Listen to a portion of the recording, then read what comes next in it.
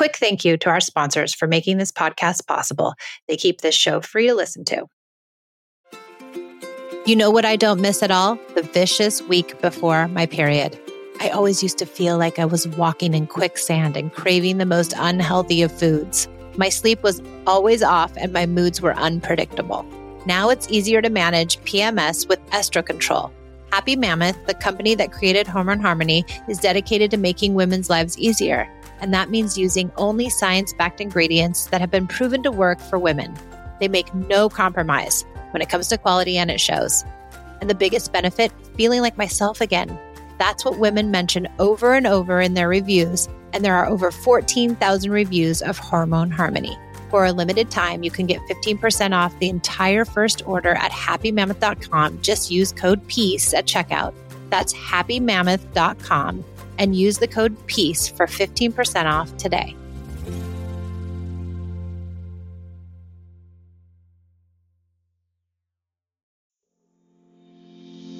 When our kids are born, we have expectations as to how our family will interact. What we certainly aren't ready for are the struggles we encounter with the people we love the most. We are here for the parent who feels like they've tried it all, for the parent who feels like they have to yell to be heard, for the parent who is tired of timeouts and kids fighting all day. We are here for you. We believe when parents feel supported and heard, they are able to come to parenting more centered. We offer tools to navigate the messiness of life with kids. We are Peace in Parenting. Hey guys, we're back for another episode of the Peace in Parenting podcast. I'm Gemma. I'm here with Michelle and my very best friend, Casey. We went through both pregnancies together and we've struggled through this whole parenting journey together. So she's here to talk about some of her experiences today. Hi, Casey. How are you? Hi. Thank you for having me on. I'm doing well. We're so happy to have you on. Can you tell us one thing that's going well? Something that's going well for me right now is the sun is out, and in Oregon we haven't had much of it, so that always encourages me for the day. Good. Great. Okay, what about you? What's going well, Gemma? I've had sick kids for like 2 weeks straight, and I only got woken up one time in the night last night. Hallelujah. I know. What about What's you? going well for me? My oldest is, she's tough, but she's been really kind to her sister. So it doesn't always happen. And when it does for a stretch of time, I'm happy. That is good. Yeah, it's really good. So Casey is here and she is so we thought it might be informative and helpful if we had another parent come with a parenting question, something that maybe we haven't really talked about a lot on the podcast and something that's maybe a little more complex. And so Casey's coming with a question that I think it's valid and important and something I've struggled with too with my own kids. So first of all, tell us how many kids you have and then tell us what your question is. So I have a daughter, Nell. She's just turned 5 years old. And then my son is 3.5, Levi. And I guess what initially brought me to in the first place was parenting challenges with Nell, just feeling like she was very challenging. I mean, she is controlling. And I remember the first time when we met and you gave me side eye, like, wonder where she got that from. That was upon minute 2 of meeting you and you were already pegged in. But so we have since discovered that she has anxiety. And so it's something that brings a lot of challenges for us in parenting because we want to come with empathy, but it's also incredibly trying and very overwhelming. And I feel oftentimes we hit roadblocks. So parenting peacefully with a child who has anxiety and how to keep going as a mom in that. Yeah. Wait, and tell us, you have a son too. So tell us. So Levi is 3.5. He's pretty chill.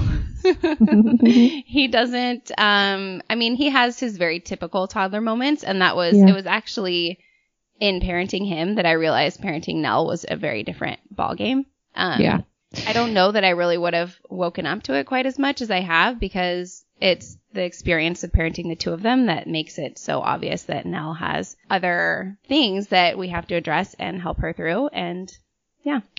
So tell me about some of the struggles, the hardest things what are the hardest things with Nell? So she You hear in anxiety, we either go into fight or flight. And I think when we think about childhood anxiety, most of us paint a picture of fear, like where we are clinginess or whining or fear, timidness. That's not what we experience. We experience the fight side. It is a lot of control, a lot of battles, a lot of bristly, rough behavior, a lot of unkindness, a lot of just stuff that to me looks like I was actually thinking she had oppositional defiant disorder, because that's what it looks like, is a child who doesn't care about how anybody else feels. It's that behavior that is really hard to tackle. Yeah. I can't remember now. Was she like that before Levi was born?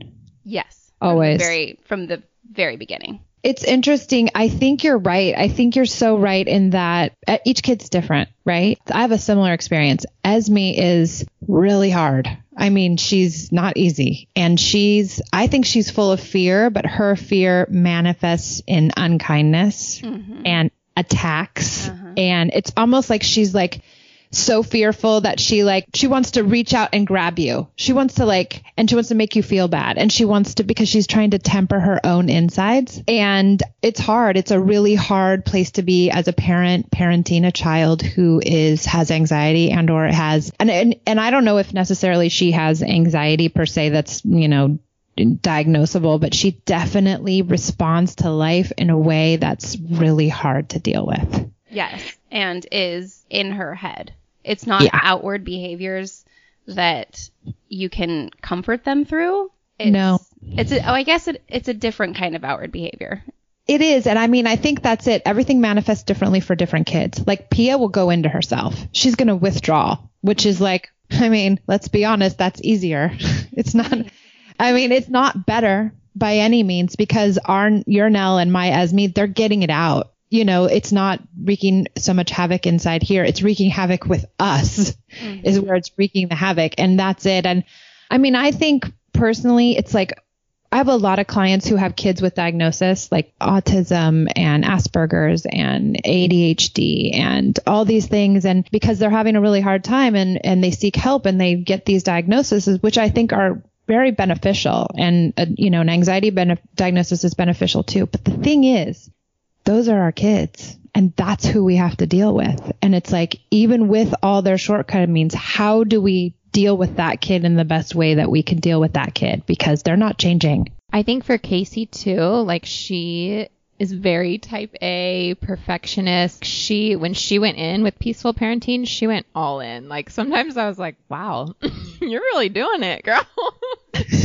Well, when you have a kid like that, you're like, I need to get this better. This is not easy. I can't manage this child because it's so hard. Right. And so I did the same thing. I was because I saw little glimpses of things got better. And so I was oh yeah, I want that. I got to get that because she's insane, But I have to say, I was an insane parent on the other end to begin with. I think I exacerbated some of it and that I made it a lot worse for a few years. And it didn't start to get better until I got calmer, because I think she really vibed off of me. That's the thing. That's what I was trying to say is she goes all in. And then when it doesn't make a big dent, it's what am I doing wrong? Then she gets into not self-hatred, but what's the word? Doubt. Yeah. Why isn't this working for me? Because with Levi, she is having a much easier experience. He's very with the flow. And then when we compare our kids, I think Caleb has a little bit of anxiety too, but his displays very differently. He's the clingy, I can make it better with play or stay listening. Yeah. I just have to get a tantrum out of him, and then he's willing to try the thing. But Nell, it seems like it's roadblock after roadblock. How? I think, I'll tell you what has worked for me. And what's worked for me is just deep connection. And it doesn't necessarily have to be special time. It doesn't necessarily have to be any of the tools. But for me, when she feels connected to me, we do better. She does better in all her life. Mm-hmm. She does do better with connection. Yeah, I know that connection is the piece that we need and we need to stay consistent with. What becomes challenging is when I feel like I'm giving it my all and still, she is her own person. And of course, I can't control her reactions to things, but still it feels like I'm in it 110 and I'm not, not getting what I'm hoping to. Yeah. It can cause a lot of anger. Yeah. And self-doubt within me, and just feeling like, are we on the right page? Are we on the right, track? That's so hard, because when you're working so hard and you don't see it, then it's like, what am I doing? Why am I doing this? I feel that a lot with Esme. I really do. And I empathize with you completely. It's hard. She's hard. And unfortunately, they don't stop, those kids. They're hard kids. The good thing I say about Esme too is like, no one's going to mess with her. Like, there is nobody that's going to mess with that child. That's exactly right. I have to remind myself that no one is going to mess with Nell. And we don't want to crush their spirit at the same time. And at the same time, I don't know if Nell's this way, but Esme is highly sensitive. Oh, yes. And so it's this weird dichotomy. You're like, how are you so sensitive to everything going around you, but you're so mean to everyone around you? Like, what is going on? But I have to say, when I'm connected to her and in those moments, and if I keep that connection flowing, it makes so much difference, because she does melt. Those kids are so sweet too. Nell is such a sweet girl. We know this, but it's like getting to that place of like trying to get her to melt more, trying to get her to be her real self and get through that anxiety part. Mm-hmm. And I know connection is the only thing that's worked for me, because punishments and shaming and all that stuff just doesn't work. Even though it's so tempting, it doesn't. No, it doesn't. And so let's go through a scenario maybe of something that would happen and what you've done and what has worked and what hasn't. And is that feasible? Yeah. Yeah. I'm just thinking, like, if we can better understand like a situation and what's going on, then maybe we can get to like a place where it's more manageable, because it's not going to be perfect with her. No. And I need things to be perfect. So, it's very hard. So I think it's a lot. I think you're so similar to me too. Yes. Like, yeah. And it's hard to let go of all of that. Yeah. So, okay. Something that's been a continual challenge for us is the car seat. If I can think of a certain scenario. Oh my gosh. You were talking about the car seat 3 years ago, 2 years ago. Can you believe it? This damn car seat. Okay, yes, but it's control, right? Yes. Are you doing special time?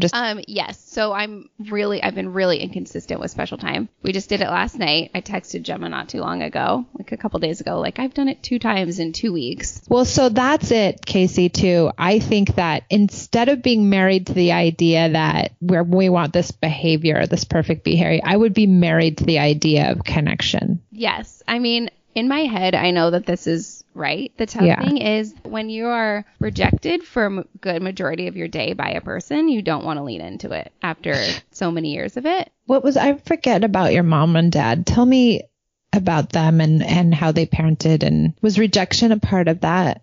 My parents were very supportive and loving. There was a lot of emphasis on what we did, a lot of praise for good grades. My parents didn't put pressure on me for good grades. I myself am a perfectionist to my core, so I did that, but that's where I was reinforced quite a bit. Right. So maybe that's it too. It's like, because Nell isn't being good, it's like a self-reflection, like you've done something wrong. Yes. And one of my biggest fears is feeling like I'm not good myself. But Casey, you are good, and you've been doing so much good with her. Yeah. You have to know that, like you really have. Yeah. It's hard to tell a person who wants things to be perfect that that's the case. It's really hard to be okay with mediocrity, or what feels like mediocrity. I mean, I feel like for me, I got to a place where I needed to like not be scared of the shame. I mean, there is definite fear of shame, fear of judgment, fear of myself being unworthy or not enough. Yeah. I know that's one of the reasons I put so much pressure on myself and on Nell to therefore act in a way that I expect her to act, or respond in things the way, like I remember when we were having our sessions 3 years ago, I said, I want A plus B equals C. Give me my child plus this solution, and this is It must be so hard not to get C ever. Yeah. Yeah. I do with Levi. That's where it comes like. Well, that makes it even harder, right? Mm-hmm. Because you're like, oh, well, it must be her because I can get this over here. But Levi could get that with Gemma or me or anybody. Yes. And a classic example is play listening. Yeah. Nell side-eyes me so hard all day when I play Listen with her. She sees through it. I've texted Gemma about it so many times when I play silly or dumb. Don't use it then. I mean, then don't. It's not for her. It's just she's not like for too her. intelligent. She's like, dude, don't use that voice on me. Well, the other problem too is that if your connection is so ruptured, you're not going to be able to do anything right for her because she's like, no, I'm not. That's how Esme is. She's if our connection is ruptured, forget it. She will do nothing for me. Never. And she'll think, everything's wrong. So, I mean, I can't emphasize enough the connection piece. It's literally the only thing that has ever worked with her. And it's like, I'm constantly trying to get it back. She's off track. Then it's back on. Then it's off track. Then it's back on. And it's a constant. And I do special time with her every day. And she's 14. Every day, Casey. Every day. Go, girl. I have to. Because I don't want it to be chaotic. Mm-hmm. And if I don't do it with her, it's chaos. Yes. I'm kind of switching gears here. Go ahead. Something that has been a really interesting observation in all this is the realization that she is anxious and she is in fight and that behavior can be interpreted as such misbehavior. But my response after so much effort put in was to eventually get angry. And I feel like that's a really important piece for kids who are anxious is to give them even more empathy because anger is only going to exacerbate the issue and make her more fearful and more in fight. And it's this vicious cycle for us. It really is. And I think it's like when we can just have no expectations of them, that's the thing. Like we can't have any expectations of them. Zero baseline. Mm-hmm. And it's just like coming in and saying, okay, I'm not going to take any of this crap personally. It's not about me. It's her. She has this anxiety. She's having a hard time. And the only way she knows how to show it is by being a jerk. Mm-hmm. And it's very hard not to take it personally, but it's true. It's true. It is. It really is. To be honest, there's nothing else you can do. Really. Yeah. And really, the only things that we've seen improve it to any degree are special time. I mean, yesterday even I was like, why can't I be consistent with this? It does improve her mood. Because she's annoying you. Because everything you do is wrong. Amen. Right? And so it's like, you want to do special time? Awesome. I can't wait to have 20 whole minutes. That's why. But then we get in the vicious cycle. We're like, okay, fine. I'm not going to do it because they probably don't want to do it either. I mean, Esme, when she gets really mad, she's like, I'm not doing special time with you. Like, okay, great. Now we have a whole another week of no special time. And now things are really going to get nutty. Yeah. Yeah. I think that's okay. Give us the car seat thing. Let's see if we can suss this out. We might have to cut it out if it doesn't make any sense. So we have a lot of issues around the car seat because when I ask Nell to get in, she'll climb up and then I will buckle her and say it's a thing of safety. I need to buckle her. And she'll beg me to let herself buckle herself in and that she's safe. And I say, no, it's a safety issue. Then I finally decided I'm going to let her buckle herself in. And the next day I said, okay, you can go and buckle yourself in. And she goes, no, I want you to buckle me in. And it's just this constant battle for control where she's constantly looking for ways to be the one calling the shots. Or she's looking for a way to have a tantrum. Yes. Because that's the other thing with these kids that we haven't even talked about is that Esme does well with connection and she does really well having a really big, ugly, disgusting tantrum. Yes. Once she finally gets there, she holds them in. Same season. It's the worst. And she'll be like, now that she's older, she's like, I'm not having a tantrum for you. Nell says the same thing. She says, why are you trying to make me cry? Uh-huh. And then she goes, I don't buy into your parenting stuff that it's good for you. And then afterwards she's like, I feel better, mommy. And I'm like, yes, come on. She does. So I think in that car seat situation, let's get back to that. In those moments, she might really benefit from a tantrum, but it's like those moments when you're getting in the car seat aren't the moments that you want to have the tantrum. So I would do a fake go in the car seat maybe a couple of times. Ooh, yes. Just to have a tantrum. Yes. So you'd say, oh, we're going to the store. Not really, because we're just going to have a tantrum in the driveway. get her in there, and then you set the limit, whether it's you're going to buckle it or she's going to buckle it, but you just stick to whatever it is. Either one doesn't matter. And you say, nope, you're going to buckle it. I'm so sorry. You have to buckle. We can't go. You got to buckle the thing. And I'm so sorry though. No, this is really hard. I know you're really mad. And she'll probably have an hour-long tantrum. I bet you. Oh yeah. Her best tantrums are in the car. Yes. But I would say when she gets to that level, because it's not probably always the car seat. It's probably the car seat some of the time, but that's when she's gotten too clogged. It's a trigger for her. Like, it's a space where she knows that she safely can cry in the car. It can be anything. It doesn't even have to be related to getting buckled. But if there's something at all in her day, she's going to bring it up right before she gets out of the car or in the car, and she's going to use that opportunity to cry. Interesting. So I would maybe, when you see her behavior starting to get wonky, like everything's wrong, she's unkind too. You like that word? Gemma's laughing so hard. When you, everything's wrong. She's picking on her brother. She won't eat. She won't do anything. Then you're like, okay, we're going to the store. Let's spend time in this little box together, you and me. But I think that's it for these kids. It's the way they get connected is through tantruming and through special time. Those two really work for me for Esme. And I actually use play with her, and I'm not a natural player. I never was. I literally had to teach myself to play. When my trainer came in and said, you have to play with the kids, I was like, oh, no. I'm not playing with the kids. We have things to do. We got to eat dinner. We have a checklist, and we have ballet, and we got ready for ballet. Everyone's having a bath every day. And it's just like, I was so in the box, but I was driving myself crazy doing that. That's what I didn't realize. And when I started to really let go, like, oh, you can take a shower every other day. That was like monumental in our house. And so it was just like letting go of some, like, I'm not cooking. I'm only cooking Monday, Wednesday, Friday. I'm not cooking Tuesday, Thursday. I'm just not, and guess what? We're going to eat pizza on Saturdays, and that's it. And making my life easier and more manageable and less controlled made them feel better because I was happier. Yeah, that's something I have been consciously trying to work on with journaling. All that stuff is pretty much control centric, but I need to be more consistent with it. You don't actually, because consistency is also control. And then when you aren't consistent, then you feel like you failed, and then you go back to shame because of your perfectionism. And then it's a cycle of blah, blah, blah. So forget the consistency. Just do what you can. This is what I try to tell her all the time. Just like breathe. And when I listen to her beat herself up, I'm like, oh my gosh, like, why are you doing that to yourself? If you could see, like, from my lens, I'm like, she's working really hard.